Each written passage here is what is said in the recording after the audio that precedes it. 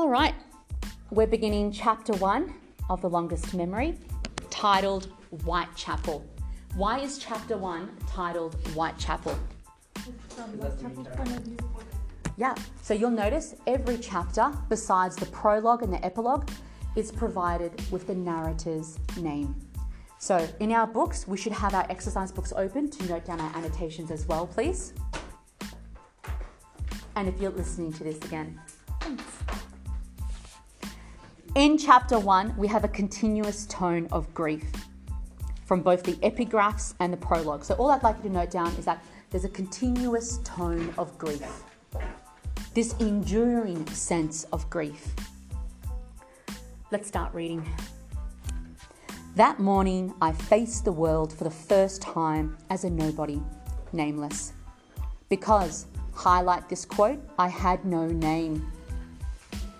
I was able to return to my body-shaped space on the straw mat on the floor, clear a few limbs out of the way, and sleep so deep I was the last to rise. When before I'd lie there and listen to the others breathe, snore, talk in their sleep, cry out, whimper, shield their heads from a blow, contract their bodies to receive a lash, kick and punch as if bloodhounds were upon them. Let's unpack that meta language. Can we highlight each of these verbs? Sleep, cry out, whimper, shield, blow, kick, and punch. These verbs create a violent imagery. What does this violent imagery highlight to us as readers? What does it show us? What happens to the slaves? Inhumane treatment. Yeah, they're being abused, good. They suffer inhumane treatment, fantastic. Then we have zoomorphism again, don't we? What was zoomorphism? Animal imagery, animal comparisons. Who are the bloodhounds that are upon the slaves? Who are the bloodhounds that attack the slaves?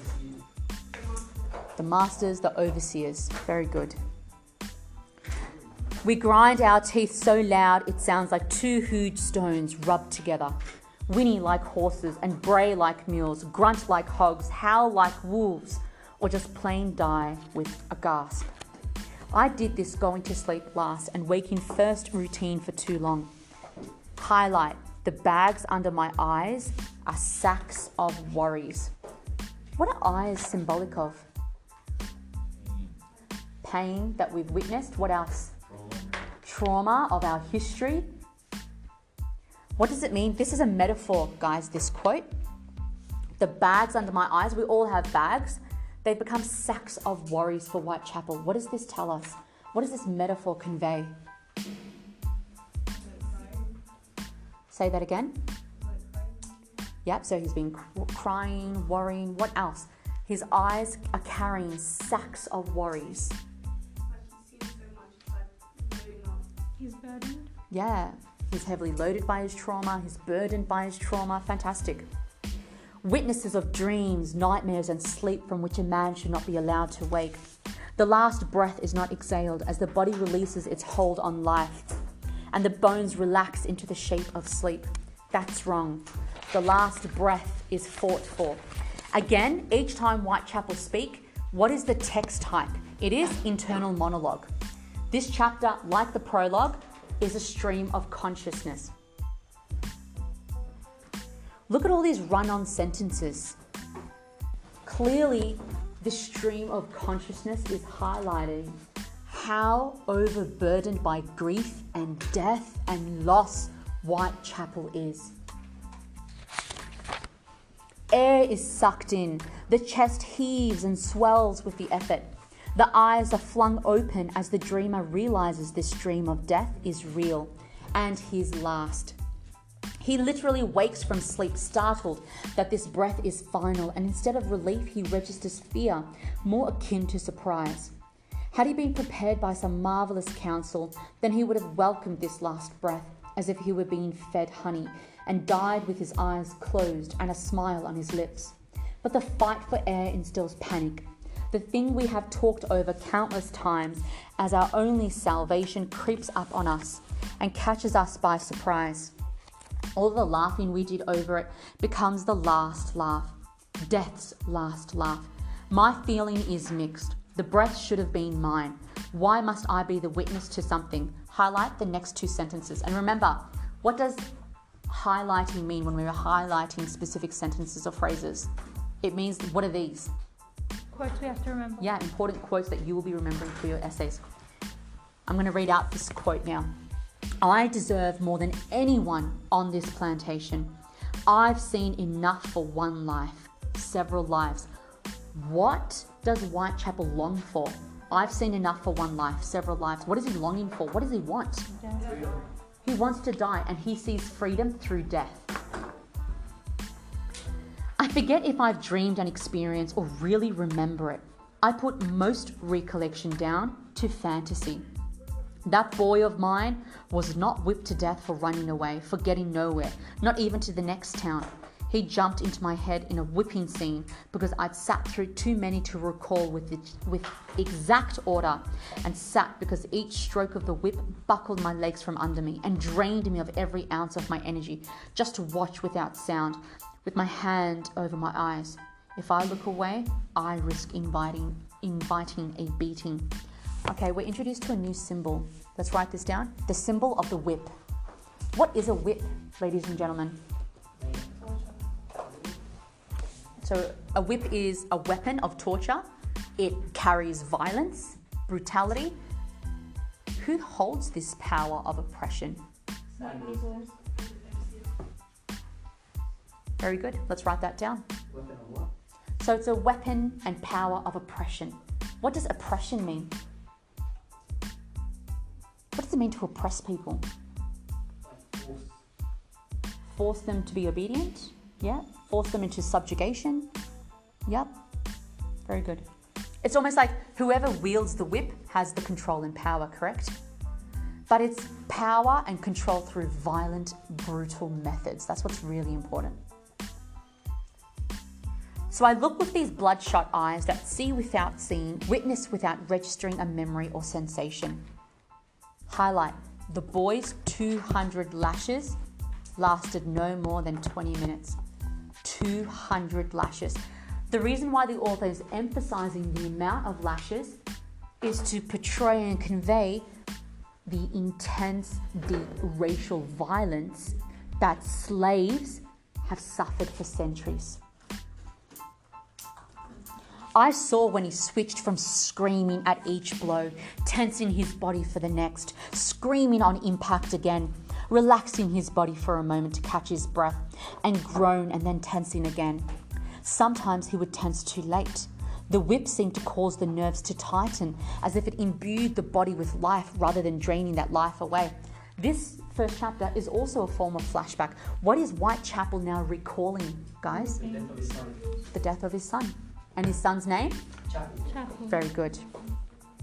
His screams were louder then and simultaneously a little weaker than before. That's when I learned how to live without being hurt by life. Sensation, this witnessing of things taxing.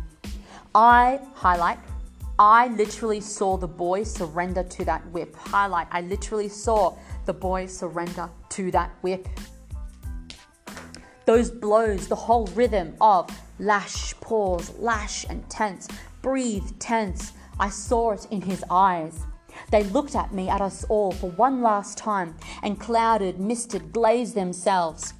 For the rest of the beating, we begged with greater intensity and risked to ourselves for him to be spared, because we had all seen him cross from our world to the next. But when his name was called, he always answered clearly and nodded, which was taken as good grounds to resume the punishment. Really, really important. Can we highlight the next sentence? It goes for about 5 lines. All right. Imran, are you still with us? It doesn't look like it. So could you sit up, please? Thank you. Sit up. Thank you. Really sitting up. Thank you. Thank you. The whip ate into him. But like all gluttons who have gorged themselves to their fill, it bit and chewed without swallowing. Okay, there's 2 literary features that are working together now. Ready?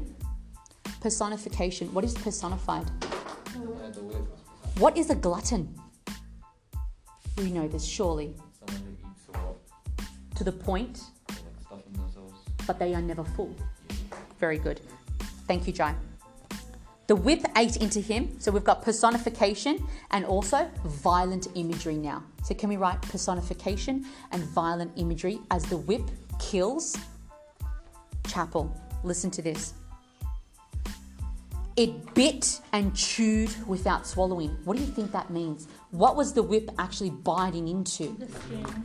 The skin, the fat, the muscle, the bones. And if it means that it wasn't swallowing, what does that tell you about the flesh that was being ripped off of Chapel's body? Yeah, he's been flayed to death. And simply bit and chewed some more until its mouth was so full of flesh that food seeped out its corners to make room for more.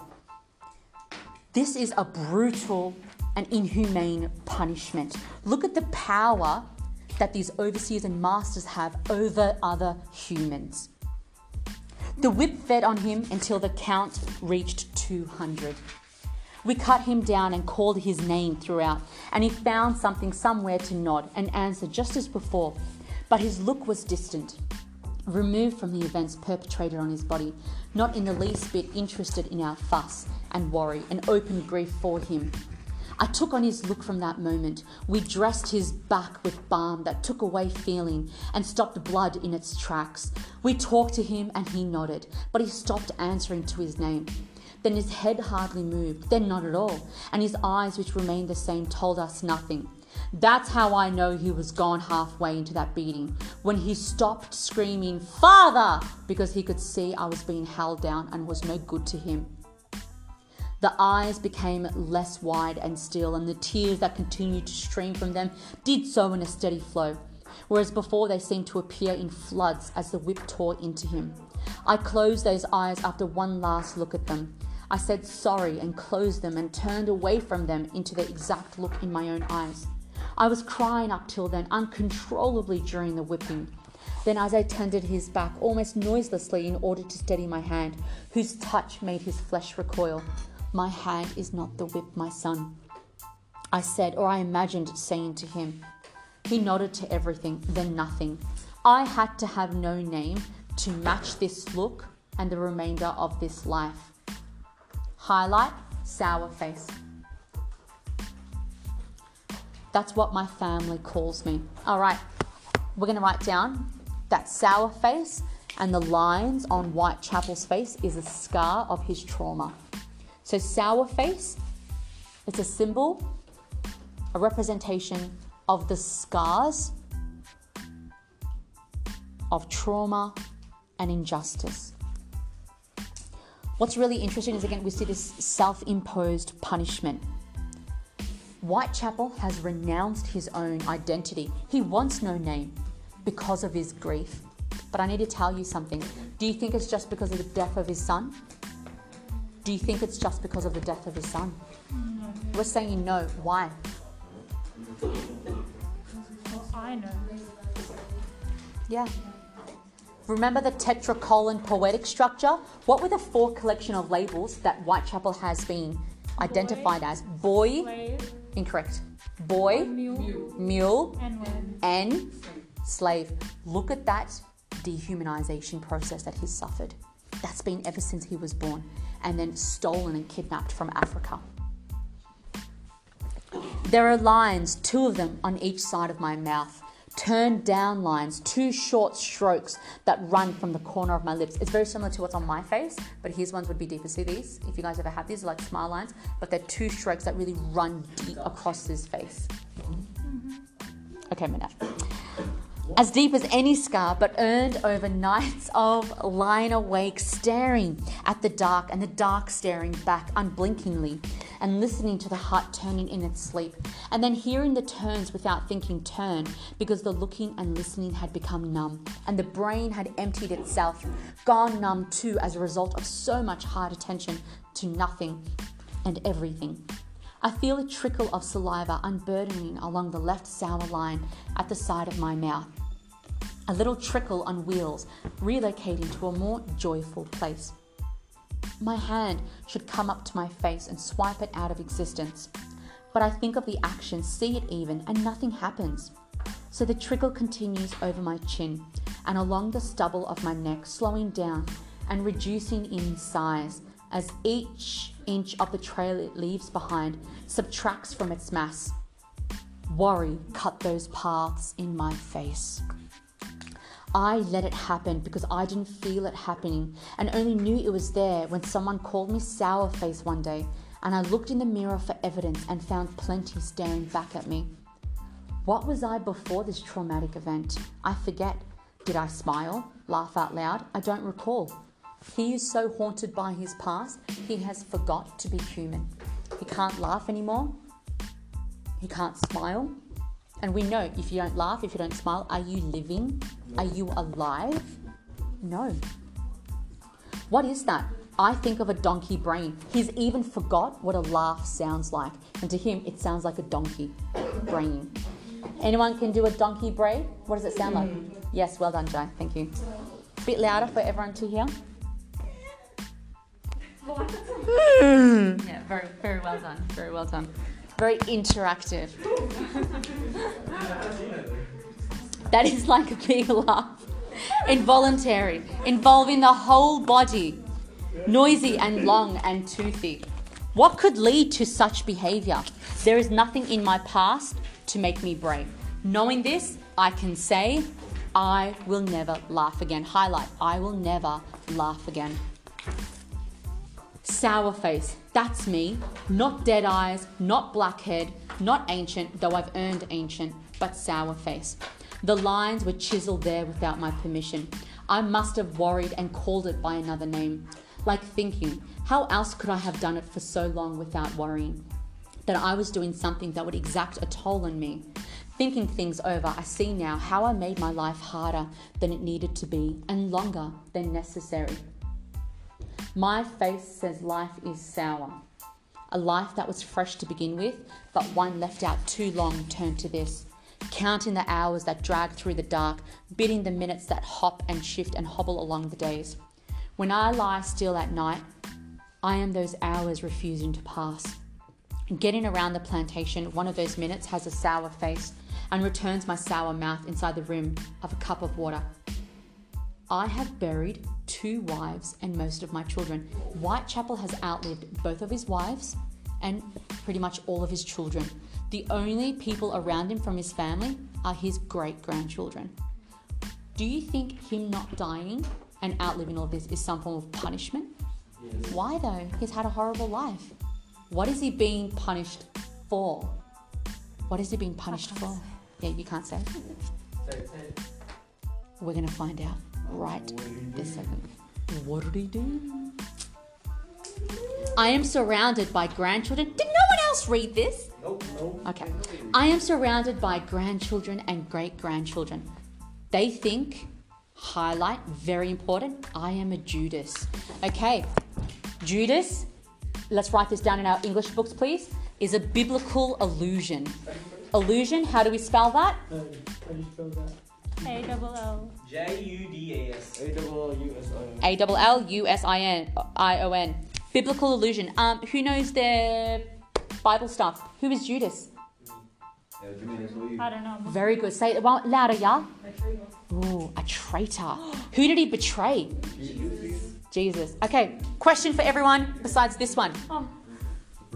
Why do his great-grandchildren call him Judas? I read it. You shush. I already betrayed someone. Who did Whitechapel betray? Oh, I want to say this so bad. His His girlfriend. ex-wife. I'll tell you who he betrayed, but I won't tell you how. He betrayed Chapel. Let's go. He snitched on him. Whitechapel's the biggest snitch of all. Snitched on him. Let's continue reading. They think I am a Judas and an old man who can make a great pepper stew when goaded to do so. They leave me alone most of the time, fuss over me from a suitable distance at meal times, check to see if I am still alive first thing in the morning with a tug or a prod, then disappear for the day into the fields.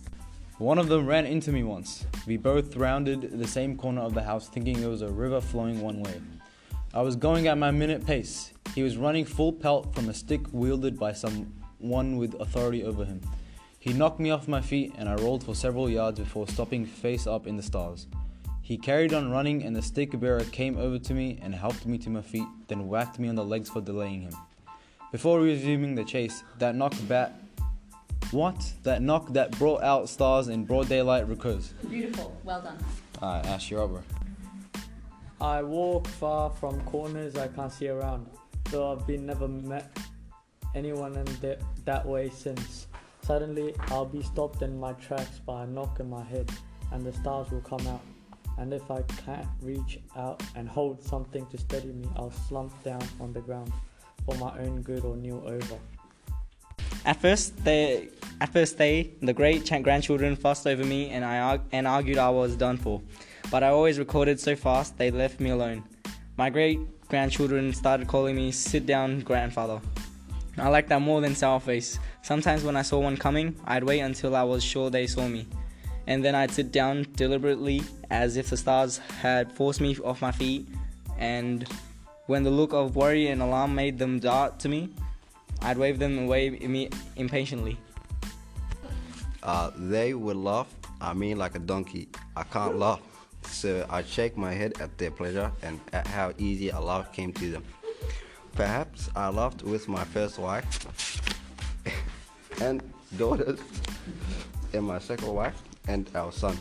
If not with their children and children's children, they laugh at me. There is no evidence in my eyes to show me that I laughed at any point in my past, and certainly nothing in my twisted mouth. A nose is neutral. A nose gives little away, betrays nothing.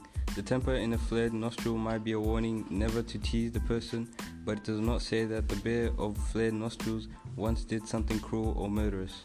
Not so with my eyes and mouth. They telegraph my past, my present, and my future. Sour face, dead eyes. I'm going to pause right there, but don't analyse now. Is it continuing? Oh, yeah. Alright, so can we highlight sour face and dead eyes? What I love about the quote previously to the statement is how Whitechapel even realises that his mouth and his eyes and the scars on his face, they telegraph his past, present and future. What does telegraph mean? See before it's coming. It's like Sends the message that his eyes and face is able to communicate his past, present and future. Continue please. Do not meet him at a blind corner. If you do, carry on running. Do not hesitate or look back at those eyes, that mouth. Run as if from a big stick. Sour mouth is contagious. Can we please highlight dead eyes turn to stone? So dead eyes turn to stone. Can anyone actually tell me that is there's a parallel created? Anyone remember a Greek mythology? Medusa. She would look at someone and they would get hard. turn. Yes, technically. Turn hard to stone. So it's not very clever. It's just a little bit, blunt. Turn to stone. But what's really interesting is that his dead eyes have turned to stone. There's this parallel created to Medusa, that Whitechapel is not when he looks at someone and they turn to stone, is that his own eyes, his own memories have turned himself into stone. What does that mean? Fantastic. Has he lost it or has it been forcibly taken away? Great. Imran, please continue. We're still recording. Run even if you shed the blood of those eyes, words of that mouth. Eyes that have seen all, mouth that has said nothing but kept silence. Sit down, grandfather, the laughing stock. Obstacle, burden, soon. When the word eye is blackened, when the stars I see are from a knock that recurs and the sky is close and black, always black. So we have this motive now here, darkness versus light. When the stars I see are from a knock that reoccurs and the sky is close and black, always black. The black sky, the sky always appears black to him. That he's just surrounded by darkness. When I sit, it would be for no one but myself. I will not rise and dust my pants off and shake my head at the pleasure given to someone else's expense.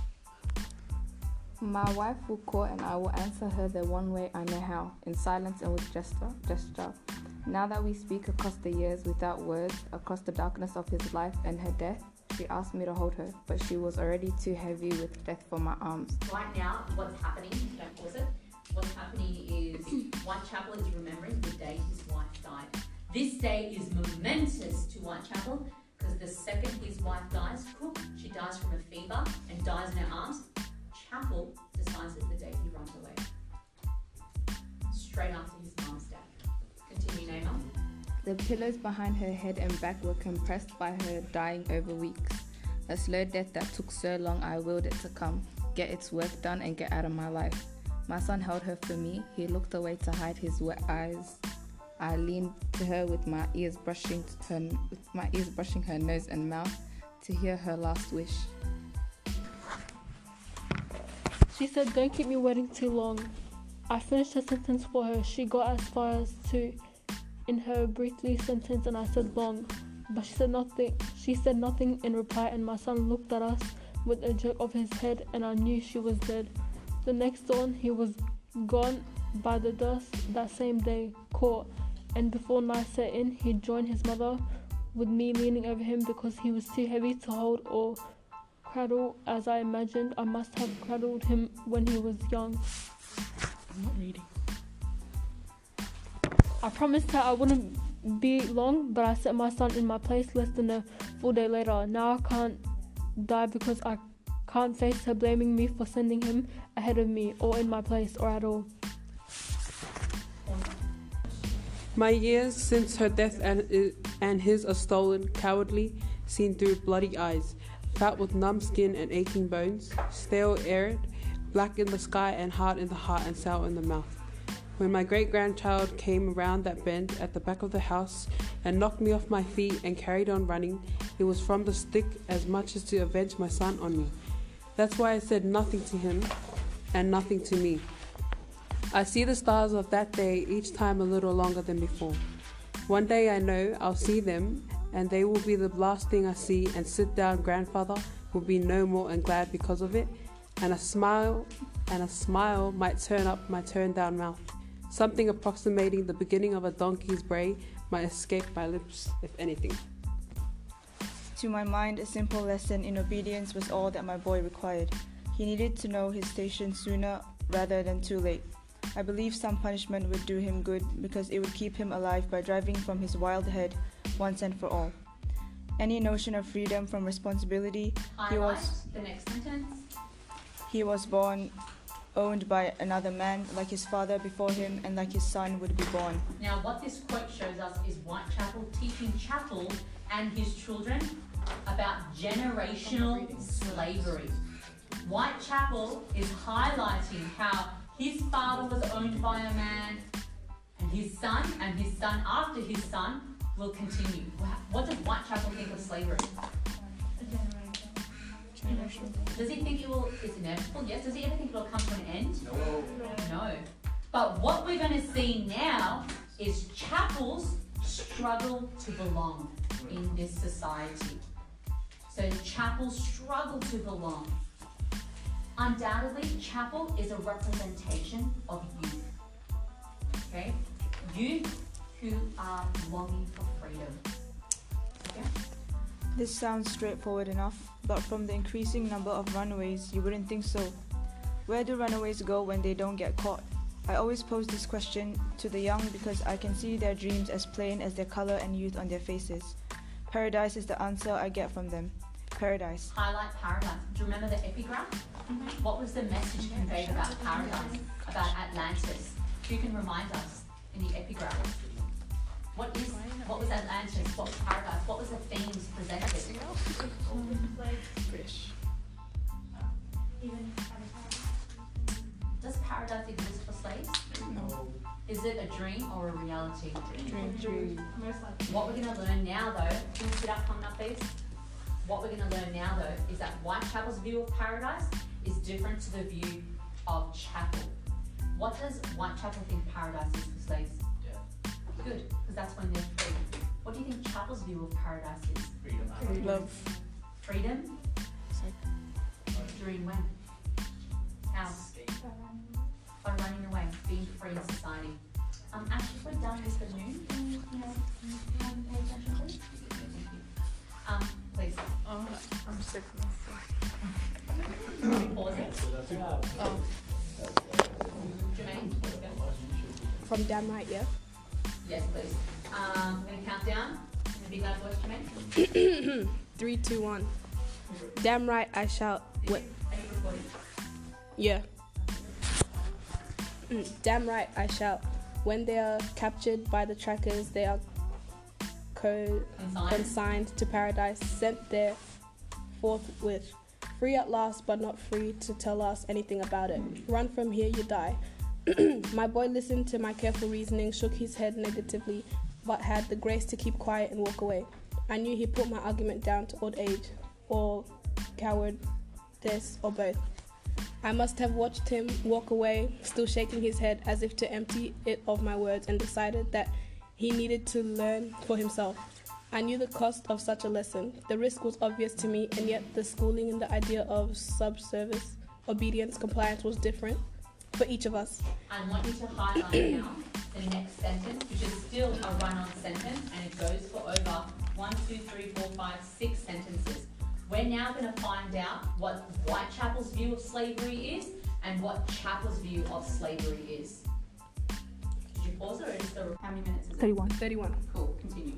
It was my view that a slave could live a good life, a good long life, if he worked hard and presented to his master the most dignified aspect of himself in order to reciprocate the same manner from that master, the same civility, fairness, and even kindness once the relationship grew warm and cordial. What's really interesting now is that Whitechapel clearly accepts the status quo. Let's write this in our books, please.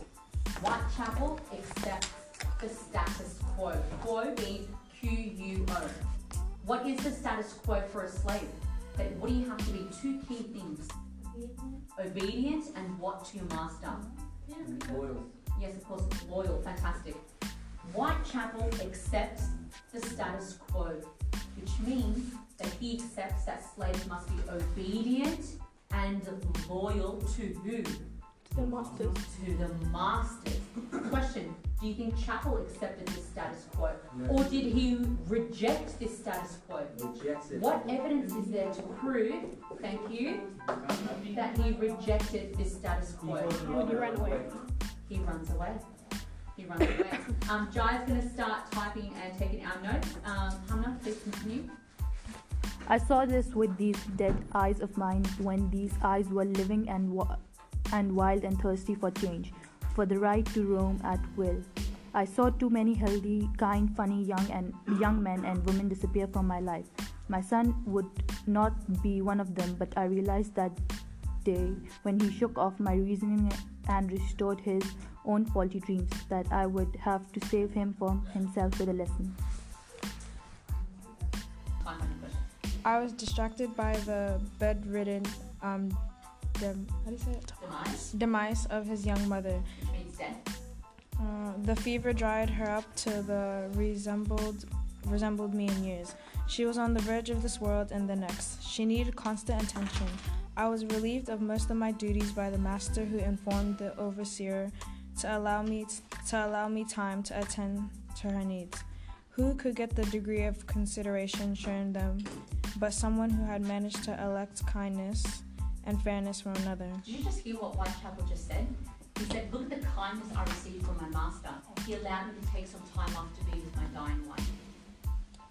This man was kidnapped from his family, enslaved, punished, and tortured, and yet he actually thanks his master for certain things. What does this tell us about Whitechapel's personality and character? Very loyal. He's brainwashed. Meek, loyal. What do you mean by brainwashed, Jermaine? He's forgotten about how he was taken and all that type of stuff. And so we have to link in those big ideas of identity and belonging. Whitechapel's true identity, is it there? Does he know who he is? No. What has he fully encompassed? Slavery. Remember the tetracholic a mule who's no longer the N-word. He is full and truly slave. Question, is that what society wants from him? Is that what is he almost like the perfect slave? Yeah. To the point where he will snitch on his son and cause his death. Is he the perfect slave? You're going to see in around chapter 11 when the plantation owners, like other masters, actually celebrate Whitechapel and say, you are the perfect slave. We want you. Jermaine, continue. I mean, yeah, please continue. Okay. The talk with my son and my decision receded from my mind. My wife lost all sense of time and was constant with her distress.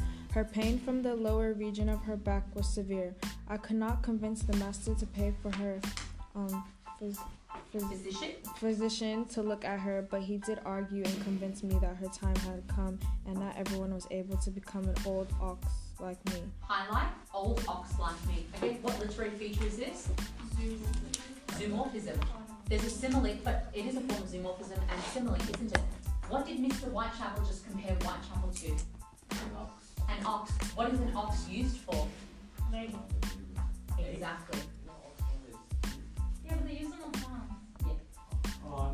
Thank you, Mia. Do I continue? Up to you. Pause it or otherwise continue. This seemed acceptable, so I set about to make her last days comfortable. The hours took her toll. When she died, I was exhausted. My son was gone before I missed him. It was out of my hands, or so it seemed, until I realized unless I did something, he would be in paradise with his mother and his broken body left in a gully somewhere to rot. That would have been his fate if I had washed my hands of my responsibility to him. I could not. The overseer had left with a party of hungry men. Highlight, hungry men. What does this tell us more about the men who work for Mr. Whitechapel in the plantation, the overseer? What are they hungry for? Go further. No. So hungry men have been sent by the master, Mr. Whitechapel, and the overseer. The overseer's with them. They work for Mr. Whitechapel. They're like their workers, not slaves. They're paid. They're white. What are they hungry for, guys? If they've gone after Chapel, who's a runaway slave. Avenging their master. But what are they hungry for? What do they sound like to you? Predators. Can we highlight? Quote hungry men. The overseer and master appear predatory like. Who is their prey or who are their prey? Chapel. Who is a representation of slaves? Yeah, very good. Sophia, are we going to run this down? Oh, Sophia needed a pillow, I think, perhaps. Thank you. Okay.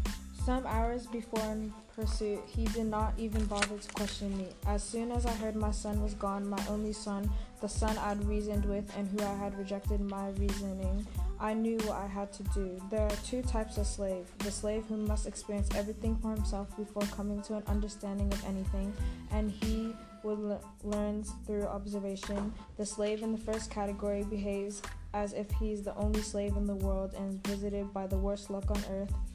That type of slave is agitated, brings much trouble on his head, and he makes the lot of every slave 10 times worse. It generally accepted that the slave is in the second category is brighter, lives longer, causes everyone around him a minimum of worries, and earns the small kindness of the overseer and the master. I realized my son was in the first troublesome category. That day he walked away from my advice. A bolt of lightning shot through my heart. My heart beat rattled like the start of rain on a roof before steadying again with the rhythm of a downpour. I resolved to save my son, not to abandon him, the horrible fate he might bring on himself. The news that he had run some hours earlier brought me to the master's front door, the door to his 2 private rooms upstairs within his house. For the first time in my life, Mr. Whitechapel emerged half-dressed, surprised at my boldness and irritated and intrigued by it at the same time. He assumed his customary pose, left hand on his hip, right hand cradling a pipe that jutted from his mouth like an extra organ. I begged his pardon, wished God's blessing on him and his 2 sons and 1 daughter and good wife. What's his daughter's name? Lydia. Thank you. Who does Lydia try to hook up with? Very good. What does she teach Chapel? Reading. English. Illegal. Or what? Thank you, And proceeded to Please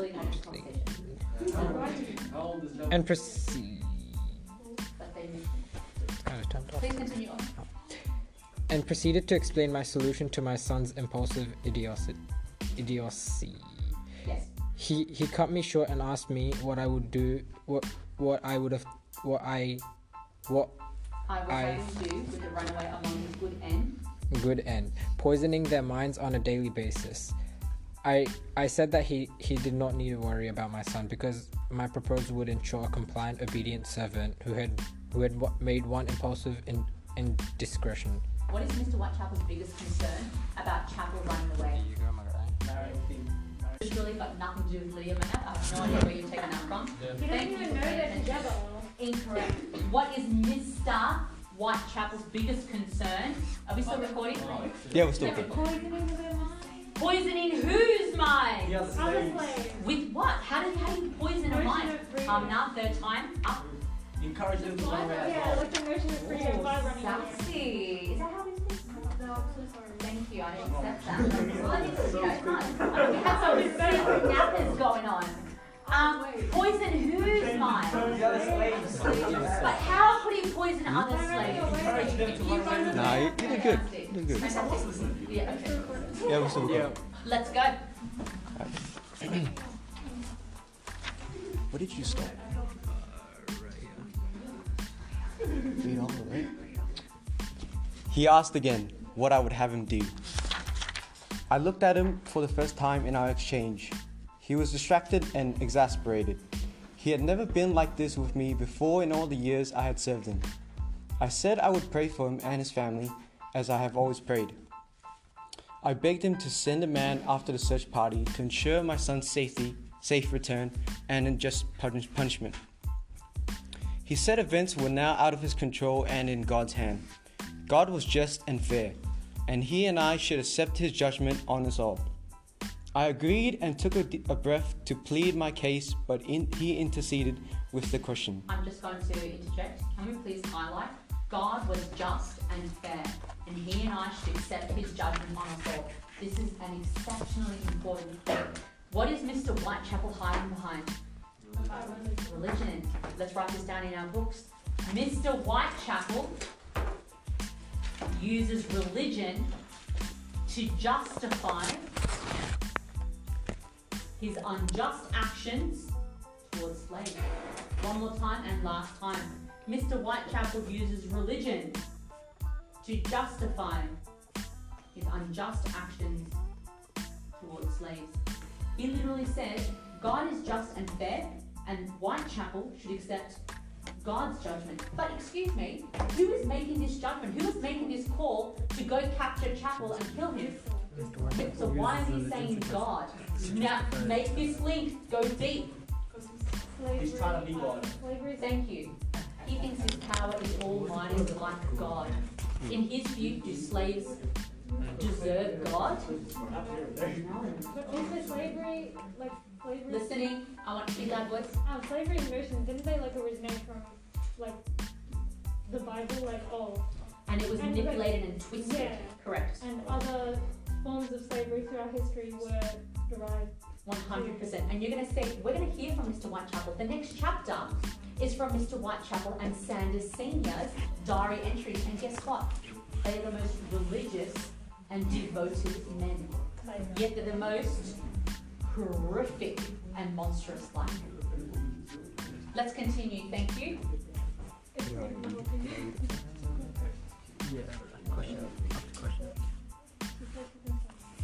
I said no, and again took a breath to reason this dilemma to a fair conclusion.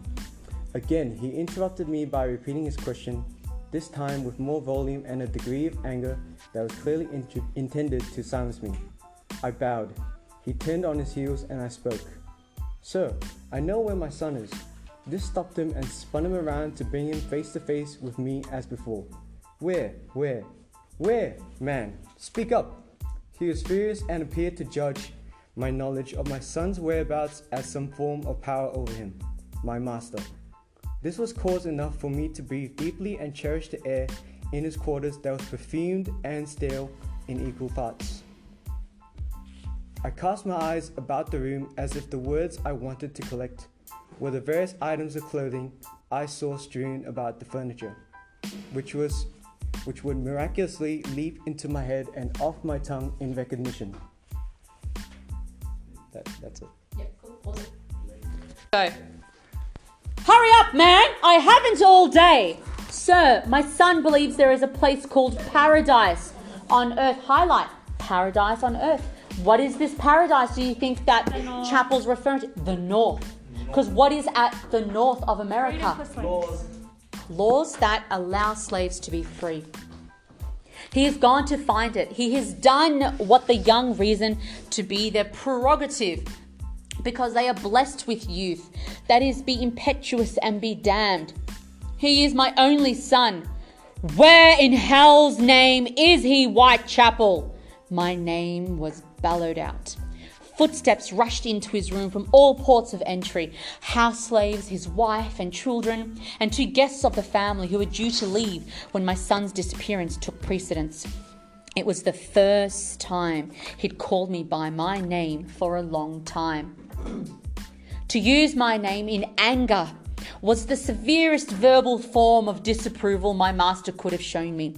For me, it was the verbal equivalent of a whip lash. Remember the symbol of whip? What we call a tongue lashing. I winced and bowed as if a whip had boiled the air around my back. He has taken the river path. I beg for leniency. He is grieving for his mother. The river? But the trackers have gone north. If Whitechapel had not said to Mr. Whitechapel where his son had gone, they would have never found him. His trackers and overseer went north. Amar, would you like a pillow to go for that? A little blankie to go for your little nap when you're following along? But he's gone along the river instead. Question. This is the question we have to ask ourselves in this chapter. Why did Whitechapel tell Mr. Whitechapel where Chapel ran? To give him like a little punishment, but not to like get him killed. Such a thing as paradise, so he thinks his son is elected. At the end of this day, Whitechapel thinks he's teaching his son a lesson. Because what does he want from his son? What does he really want from his son? But obedience towards him? No, to his master. To his master. Because what does he think? If you're obedient and loyal to your master, you get what? Kindness. Yeah. And you have a good, long life.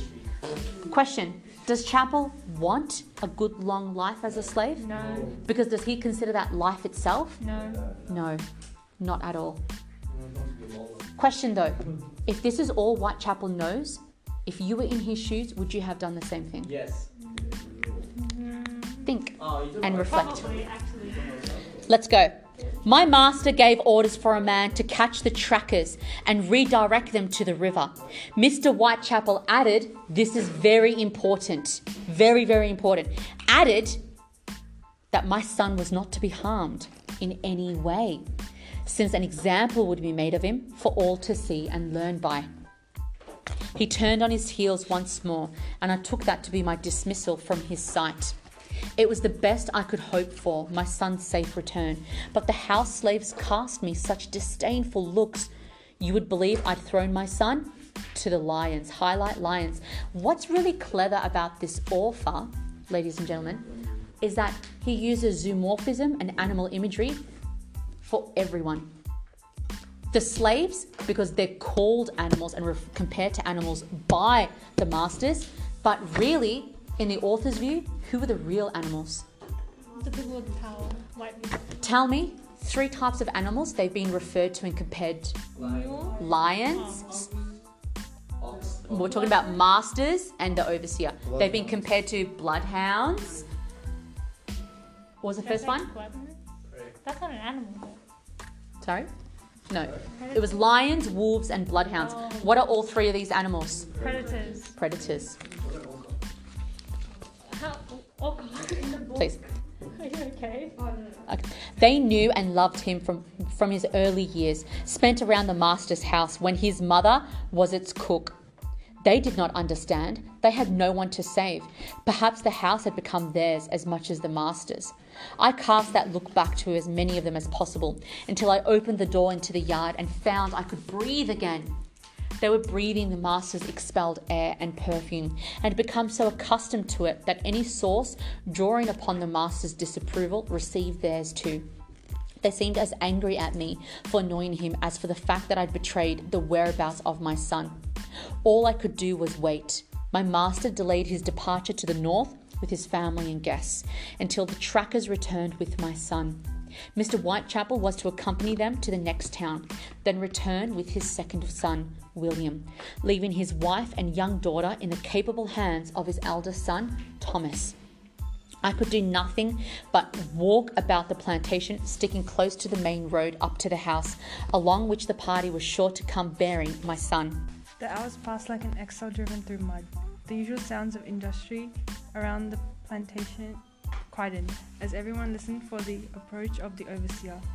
Even the wildlife that sometimes made the place a veritable Eden with the cacophony were today flying about soundlessly and trotted through the woods on tippy toes.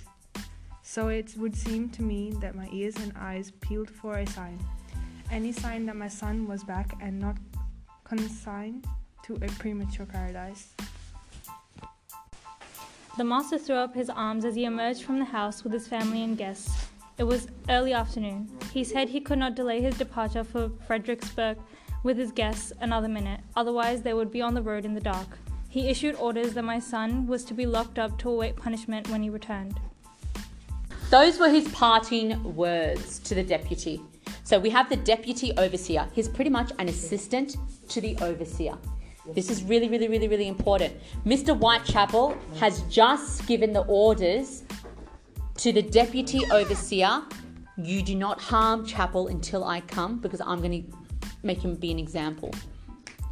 Did we all understand that? Yeah. Because the actual overseer, the big dog, has gone and tried to track him with his workers.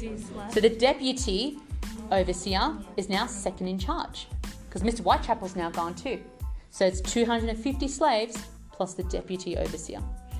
All these trackers are going to come back now. What do you think? Let's see. This deputy heard the order in the company of 4 slaves, myself not included. I was the 5th. Why my heart sank then, I know now, but at the time I thought my alarm foolish and misplaced. How many times had the master left the plantation having issued orders that were carried out to the letter? Countless. This allayed my fears a little. I also reasoned that the trackers would pass him on the road on their way back, and he would tell them in person. Then I remembered that a message had been sent to them to change the course of the pursuit of my son to the path alongside the river, therefore any such meeting was unlikely. Again my heart rattled, and I began to pace the main entrance to the plantation. I sought out the deputy to the overseer and repeated the instructions of the master to him.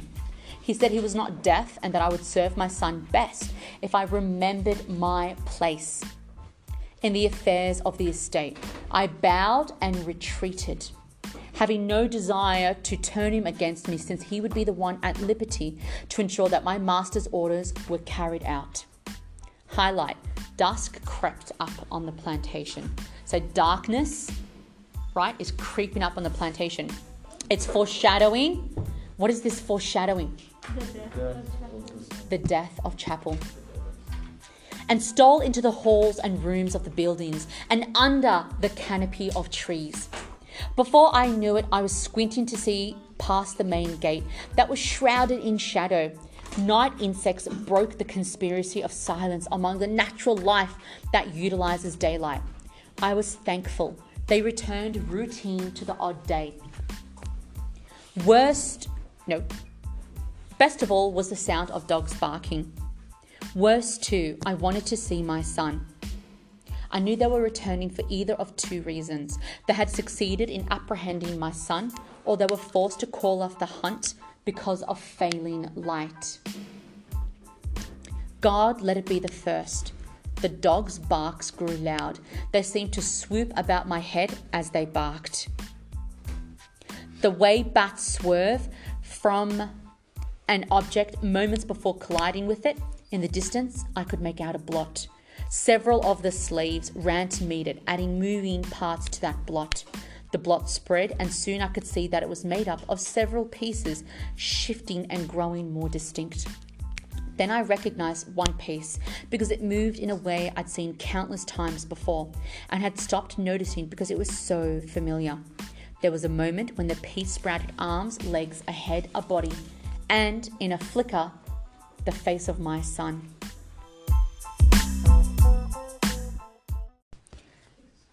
Thank you. Just open-mouthed, tear-stained, bruised but alive, I rushed to him. He turned his body and face away from me, and I knew he must have heard I'd given him up. I was pushed out of the path and would have stood, still pondering his rejection, had it not been for the task of ensuring that my master's orders were obeyed. For here before me was my son in chains, led and dragged in, highlight, like a wild beast of the forest. I'm not sure why we're not highlighting that, everyone, from which he had been plucked.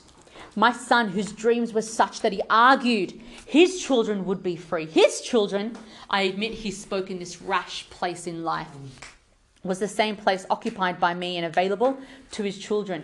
Highlight, I counted then that the evidence of 300 years was against his view and ratified mine. Look at how conditioned Whitechapel is. Let's write that down in our workbooks. I counted then that the evidence of 300 years was against his view and ratified mine. Whitechapel is a conditioned slave. He is so loyal to the slavery institution and is dominated by racial prejudice. He then walked away and shook off my words, much as a drenched dog shakes off water. Here he was paraded for his wrong-headedness, proving he belonged to the type of people who learn through expensive first-hand mistakes. Only I could save him. In my judgment, I did save him when I went to the owner of this plantation that runs as far as the eye can see. The owner of every living soul on it, human, animal, plant and mineral. I went to the one person who had the authority to decide whether the day would bring toil, tears or joy. Look at how all-encompassing and powerful the Master is in Whitechapel's eyes, that he is in control of every soul, human, animal, plant and mineral, that each of us belong to him, and that he can just snap his fingers and end our life. I got my master to order that my son be spared from all manner of punishment until his return. I did this. I, nameless, sour-faced, sit down, grandfather. Yet he turned his back on me, my son. The overseer fired orders at everyone. So the overseer and his truckers and Chapel are now being brought back. Chapel's in chains. But now Whitechapel's looking for the deputy, and guess what? He can't find him. The deputy overseer is nowhere in sight. Where could he be? He's having sex with his wife. 10 kilometres off the plantation. 10 kilometres. Let's find out. They ran off calling. The overseer, Mr. Sanders, asked me what the fuss was about. I said that before he made another move, he should hear the master's words from his deputy, who was about to be fetched to him. He asked where I thought his deputy would be at this time, except where he'd been every night for the last several months. I said nothing but shook my head, searched my brain for a clue to this puzzling question. The slaves came back nearly at once, and I could see the answer to the overseer's question on their faces. His deputy had married some months earlier and had taken to disappearing to his wife at their cottage about some 5 kilometres from the plantation. So he's supposed to be working, and this guy is sneaking off to see his wife. The master, Mr. Whitechapel, knew nothing of this. As far as he was concerned, his overseer's deputy had weekends to go off the plantation and visit his wife, not every evening. Tonight he'd set off even though the master had issued him specific orders. A slave attached to the house said the deputy had left on the assumption that my son would not be caught, at least not tonight. Mr. Sanders muttered something about orders from the master concerning the well-being of slaves can only come to him second-hand from his deputy. It would not be in the interest of a slave to repeat orders detrimental to his comfort. I said those orders concerning my son were witnessed by 4 others besides myself, and it was my duty to inform him of them. He ordered me to shut up or be lashed. Many other obscenities were uttered by him into my face. The overseer had cut his foot badly and was in a degree of pain. Exhaustion from the day's tracking shadowed his face. But no amount of personal discomfort merited this kind of exchange with the most senior slave on the plantation. I carried on talking as if he'd said, "What a pleasant sunset we have tonight." For the task at hand was not his politeness to me, but the fate of my son. Sanders Jr., the now overseer, raised his hand and his knuckles and punched Whitechapel in the head. I stumbled, less from the blow than the fact of it. Some 30 years ago, a similar blow was directed at me, and I, a mere slave, got that overseer, Mr. Sanders' father, in fact, a severe reprimanding from the previous master, my present master's father. 30 years ago, I managed it then, I would do it again. A silence fell in the yard. My son looked at me and lunged for Mr. Sanders. So currently, who is this Sanders? Is it Sanders Sr. or Sanders Jr. right now in this time? Sanders Jr. Chapels? Half-brother. Fantastic. My son looked at me and lunged for Mr. Sanders. 3 men in the hunting party restrained him with little effort. They pushed his head down and forced up both of his bound arms high behind his back. His exhaustion made him cooperate. The overseer looked around and a sheet of shame settled over his head. He lowered his chin to his chest and muttered a grudging apology and added that I was asked for it since I would not shut up.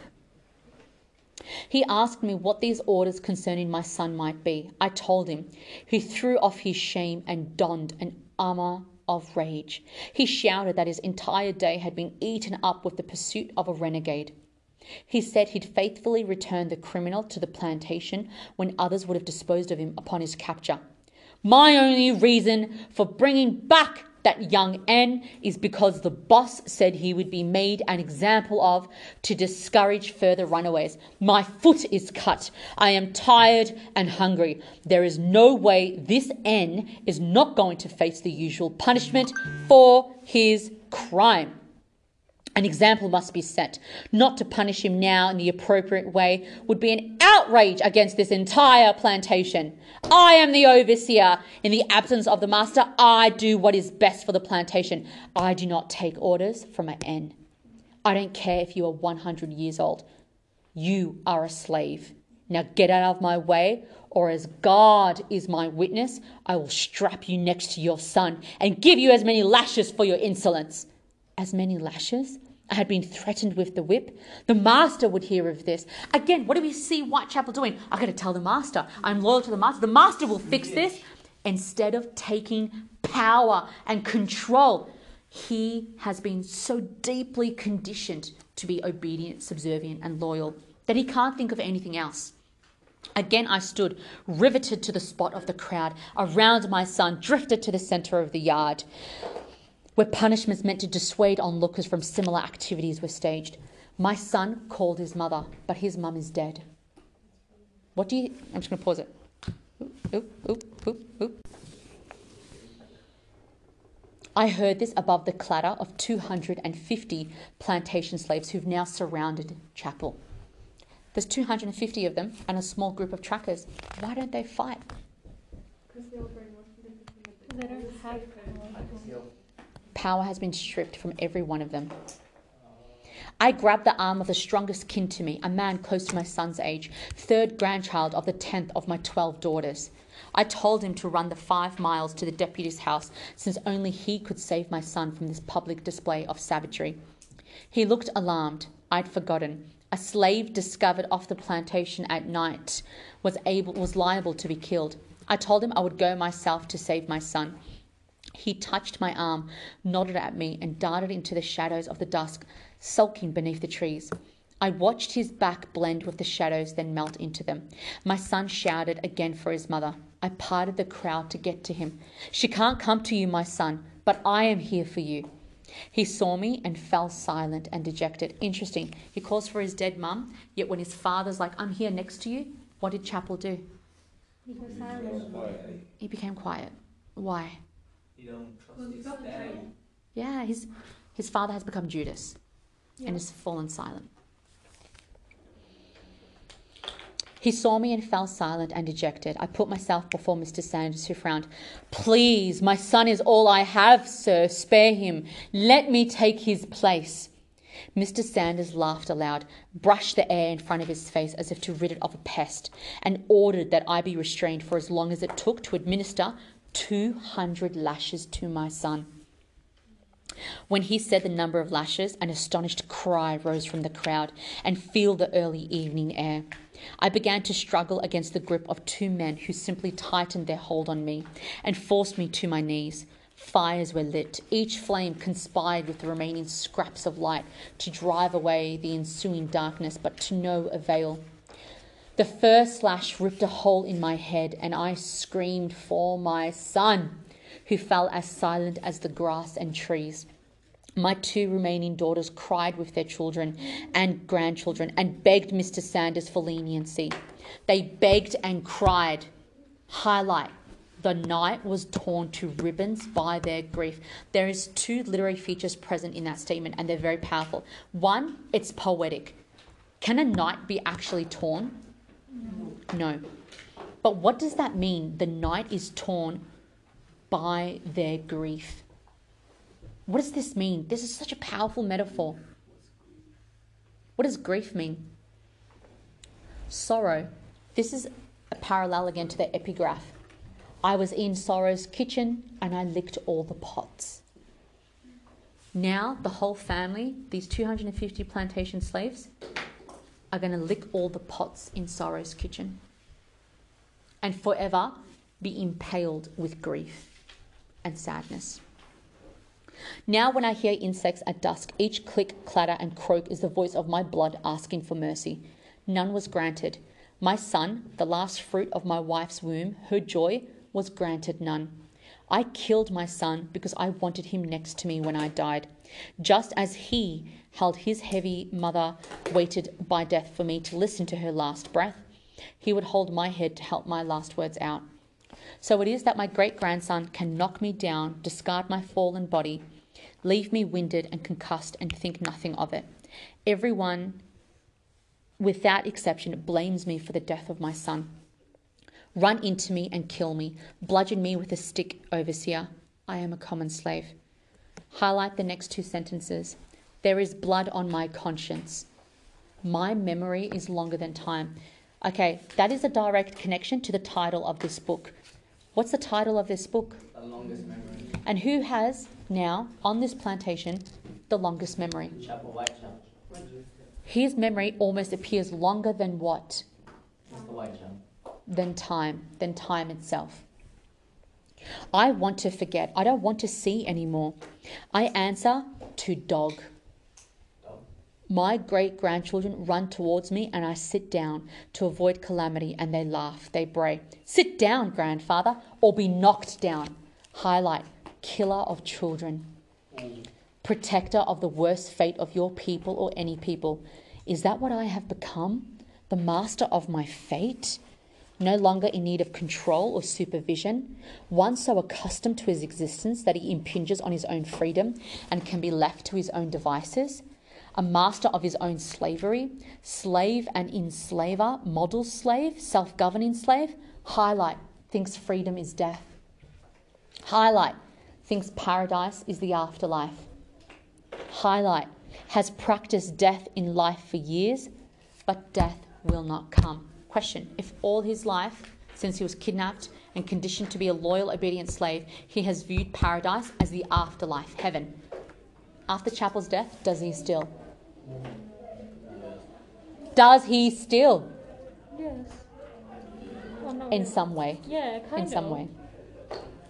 Sees death in his eyes, in his mouth, has a body bereft of laughter, sleep, love, purpose. Bestower of death, outliving all, the eyes seeing them off, the sour mouth fixed in disdain, eyes and mouth seen off a son, 10 daughters, several grandchildren, 2 wives, have nothing left to kill but themselves. The eyes turn on themselves.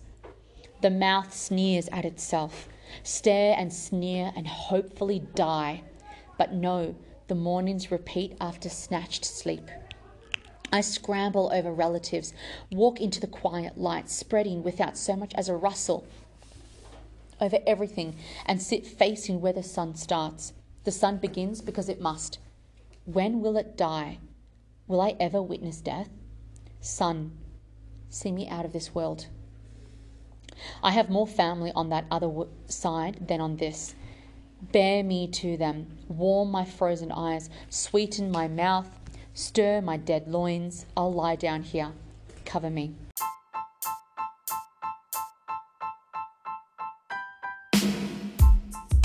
Welcome back to The Longest Memory. We're reading chapter 2, narrated by Mr. Whitechapel.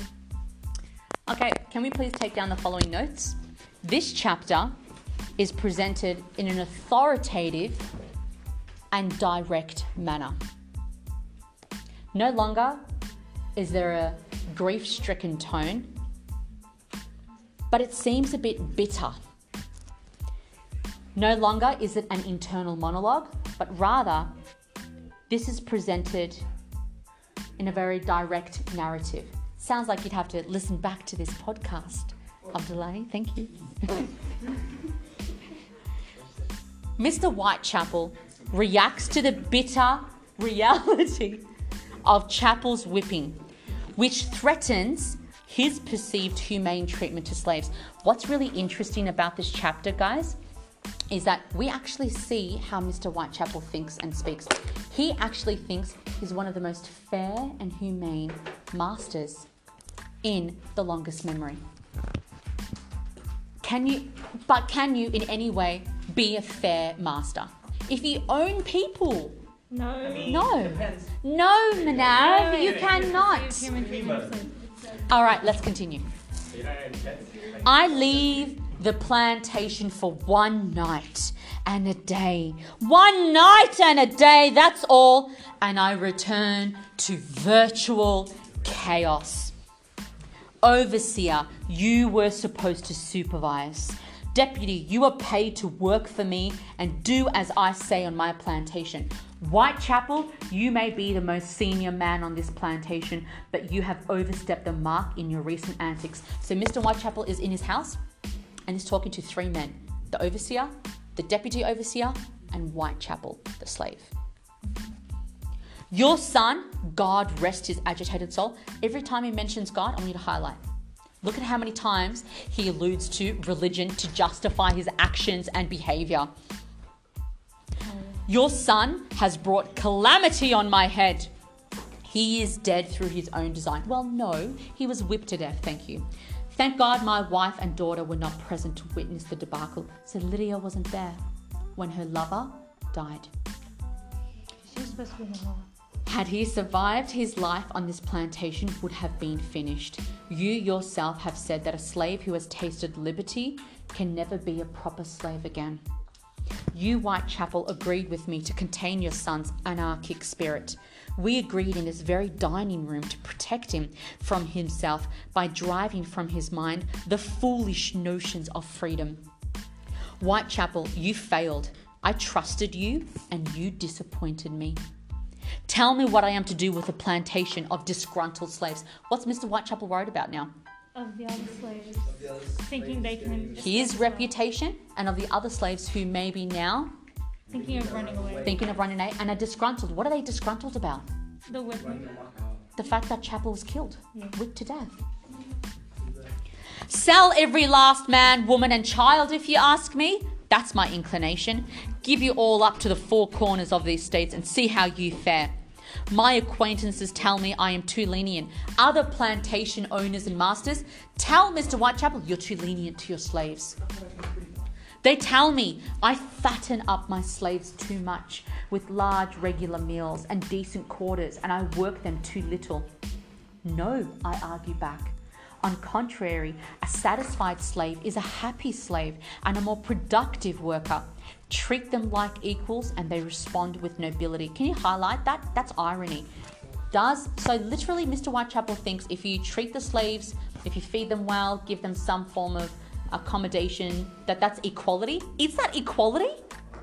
Is that equality? No. No, guys. Instead, what do I get, Whitechapel? Reassurances from you and this effrontery from your son. I say his punishment was just, however ramshackle its execution might have been. Leave us now, Whitechapel. We have much to discuss, and let me hear that you have done everything in your power to influence your fellows to comply with the affairs of this plantation. Your son's death is a matter of deepest regret to us all, but in our view, he brought it upon himself. He may as well have taken his life with his own hands. You should have saved him from himself, Whitechapel. You were his guardian. Leave us. Remember, were it not for your seniority, there would be charges of insubordination brought against you for your behaviour towards Mr. Sanders. You owe him an apology. Mr. Whitechapel just made Whitechapel apologise to Mr. Sanders. For what? For talking back. He just apologised to the man who killed his son. There. Close the door behind you like a good man. I don't have to now. Whitechapel's left. Who are the two men left standing in front of Mr. Whitechapel? Who are the two men left in front of? Thank you. I don't have to watch Whitechapel. It's you two I have to watch. I pay you good money every month, but it doesn't seem to be enough to content a deputy. Where were you last night? Your habit of disappearing from the plantation as regularly as was reported to me may have cost you your job. Make the explanation good. Damn good. And my overseer, my right-hand man. My eyes and ears and my mouth when I am absent, because I can't be in two places at once. What manner of management do you call the shambles of last night? I am lucky to have returned to a plantation at all. Had I gone north with my wife, my son and my daughter, what would I have come back to find? My home burned to the ground and my livelihood ruined. Given the level of discontent that you have spread among my slaves, what was going through your head when you heard my orders to hold that rascal until I returned? Did you think you were better schooled in the management of a slaveholding than I? Was it your intention to disobey my orders and come up with a better result? How can I be sure you will ever carry out my careful instructions again without a whim entering your head and causing you to deviate from this or that portion of it because it does not suit you, or you fail to see the reasoning of it and deem it to be flawed and therefore amenable to your reform? Tell me why I should retain you when I can't trust you not to ruin me. Speak, man. I hope we're all awake and ready and listening. Where is the tongue that told Whitechapel in no uncertain terms that my orders to hold his son were meaningless in your estimation of the situation? Who gave you the authority? How do you plan to redeem to me the cost of losing a slave in the prime of his working life? Can we highlight that? How do you plan to redeem to me the cost of losing a slave in the prime of his working life? Excuse me, what is Mr. Whitechapel concerned about right now? Because what was Chapel to him? An object. A worker, an object, property. And he was young, in the prime of his working life. And guess what he does? He now fines Sanders Jr. I will fine you, Mr. Sanders. You will repay to me every last cent of that boy's value. Do you understand? Were it not for the fact that our fathers worked together, you would be relieved of this job. Mr. Sanders, I am roundly disappointed in you. Whitechapel is a good man. He has seen enough death without you taking his only son from him. He deserved better treatment. He knew our fathers, for God's sake. He instructed you in the responsibilities of your post. What were you thinking about when you struck him and had his son whipped to death before his eyes? Is this the kind of man you take me for, that I would be pleased with this brutal form of management? Don't you think I cry out of anger and disappointment? My fury will not result in revenge. You must understand, I see from your behavior that the argument of my acquaintances that slaves should always be shown a stern, distant hand appears to triumph on my plantation over my own view, a view upheld at considerable expense, and one the lot of the slave, and one held, I might add, by my father and your father. That the lot of the slave is miserable enough without being compounded by unnecessary hardships and cruelties. How long do you think that approach would work? These acquaintances, I don't call them friends for this very fact, run estates rife with all forms of rebellious behaviour on the part of their pitiable slaves. Mr. Whitechapel has just said, if you are violent and cruel to slaves, they will rebel. When is the last time I have had reason to order a public beating of a slave? Only the other week I read, highlight, in the Virginian. We're going to actually hear from the Virginian, which is a newspaper that represents the plantation owners' views and thoughts as well. That a man tried to shoot an apple from the head of his slave at some 20 paces. The terrified slave ran from the man's aim and the man shot him for it. This inhuman display, parading as discipline, is a regular occurrence on these so-called tightly run operations. I tell you, all the evidence supports my belief that as a long-term measure, it is a disaster. Contrary to the arguments, such rough handling provides rougher responses. The human spirit is passive in some, but nature shows us that it's rebellious in most. Highlight the next sentence, a very important quote that really demonstrates Mr. Whitechapel's and the other plantation owners' monstrous and cruel view. Africans may be our inferiors, but they exhibit the same qualities we possess, even if they are merely imitating us. Why is that term imitating really important? Is he saying that they're not human? Yeah, he's actually calling the slaves inferiors to human, that they may act like us, but it's only because they're copying our behavior. How absolutely horrific and disgusting. Their management is best exemplified by an approach that treats them first and foremost as subjects of God, though blessed with lesser faculties and therefore suited to the trade of slavery. If you cannot reconcile this approach of mine with your beliefs, then I must ask you to surrender your office as my overseer. If you hold what I have crudely outlined to you to be true, then you must admit that the events of last night were contrary to it, and accordingly were wrong on your part. My fine is therefore fair. There is much hard repair work to be done to win the obedience of the likes of Whitechapel again. But I grant you it must be done. I remind you that your father before you did much to incur the total disobedience of Whitechapel.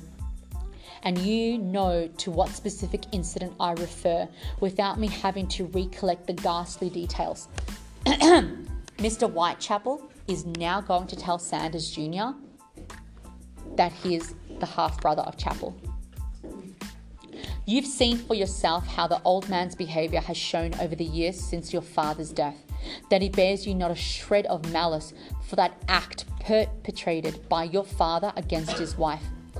There is simply too much history between us all to justify what you did last night. Too much. Highlight the next sentence. It is an analogy.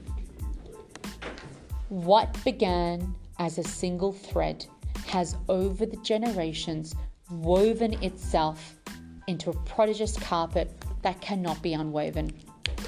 Can we write in our books? This analogy demonstrates generational memory.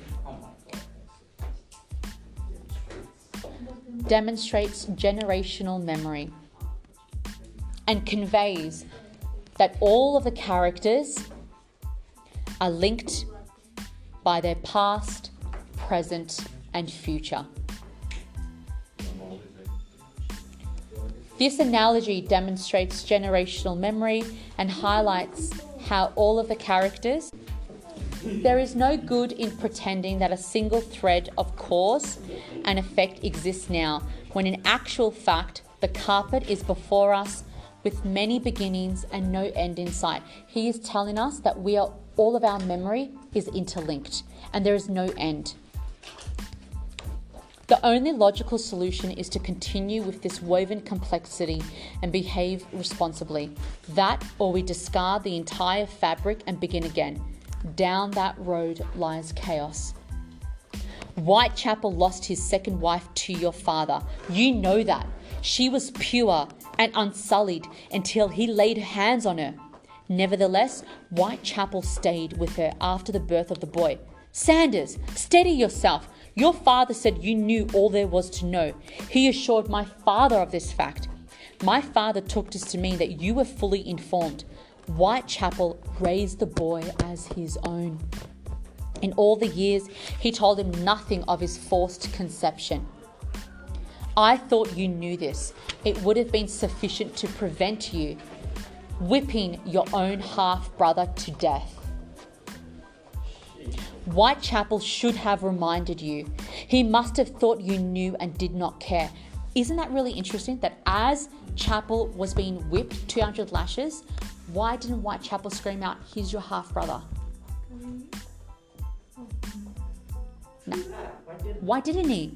That would have stopped him. Would it? Wouldn't it? That shock? It probably would like stop him, but then it'd be like, "Oh, you're lying," and then get him. Yeah. I don't know. The power, I don't know.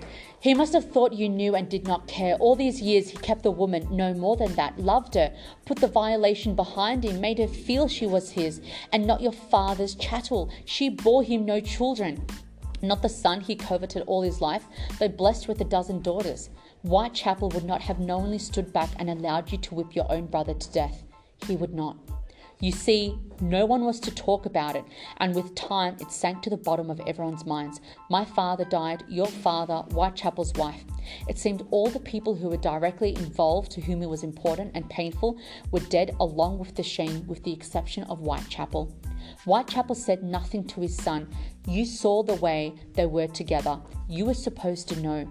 You behaved like you knew. Differential towards Whitechapel and tolerant of his spirited son. My orders to hold him until my return were issued in light of these exceptional circumstances.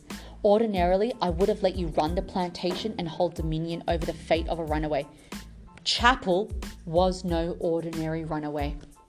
I thought you knew. Your father was supposed to inform you, and that was the end of it. No one was to raise the matter ever again. This whole mess cannot be ended any more than it can be made as simple as it may have been at its inception. Your father's action and that of countless others before him and since ensured that. Whitechapel's longevity and living memory ensures that. Our consciences, for God's sake, ensure it too. Highlight, so important. We must not allow slavery, this trade, to turn us into savages. Have they already turned into savages though? Highlight, we are Christians. Highlight, God should guide us in our dealings with slaves as he counsels us in everything else. Now join me in a little prayer. Let us ask for advice and strength. We will pray and return to our affairs with God's grace by our side. I find it so hypocritical and ironic that he ends this lecture in prayer. Again, using religion to rationalize and justify slavery.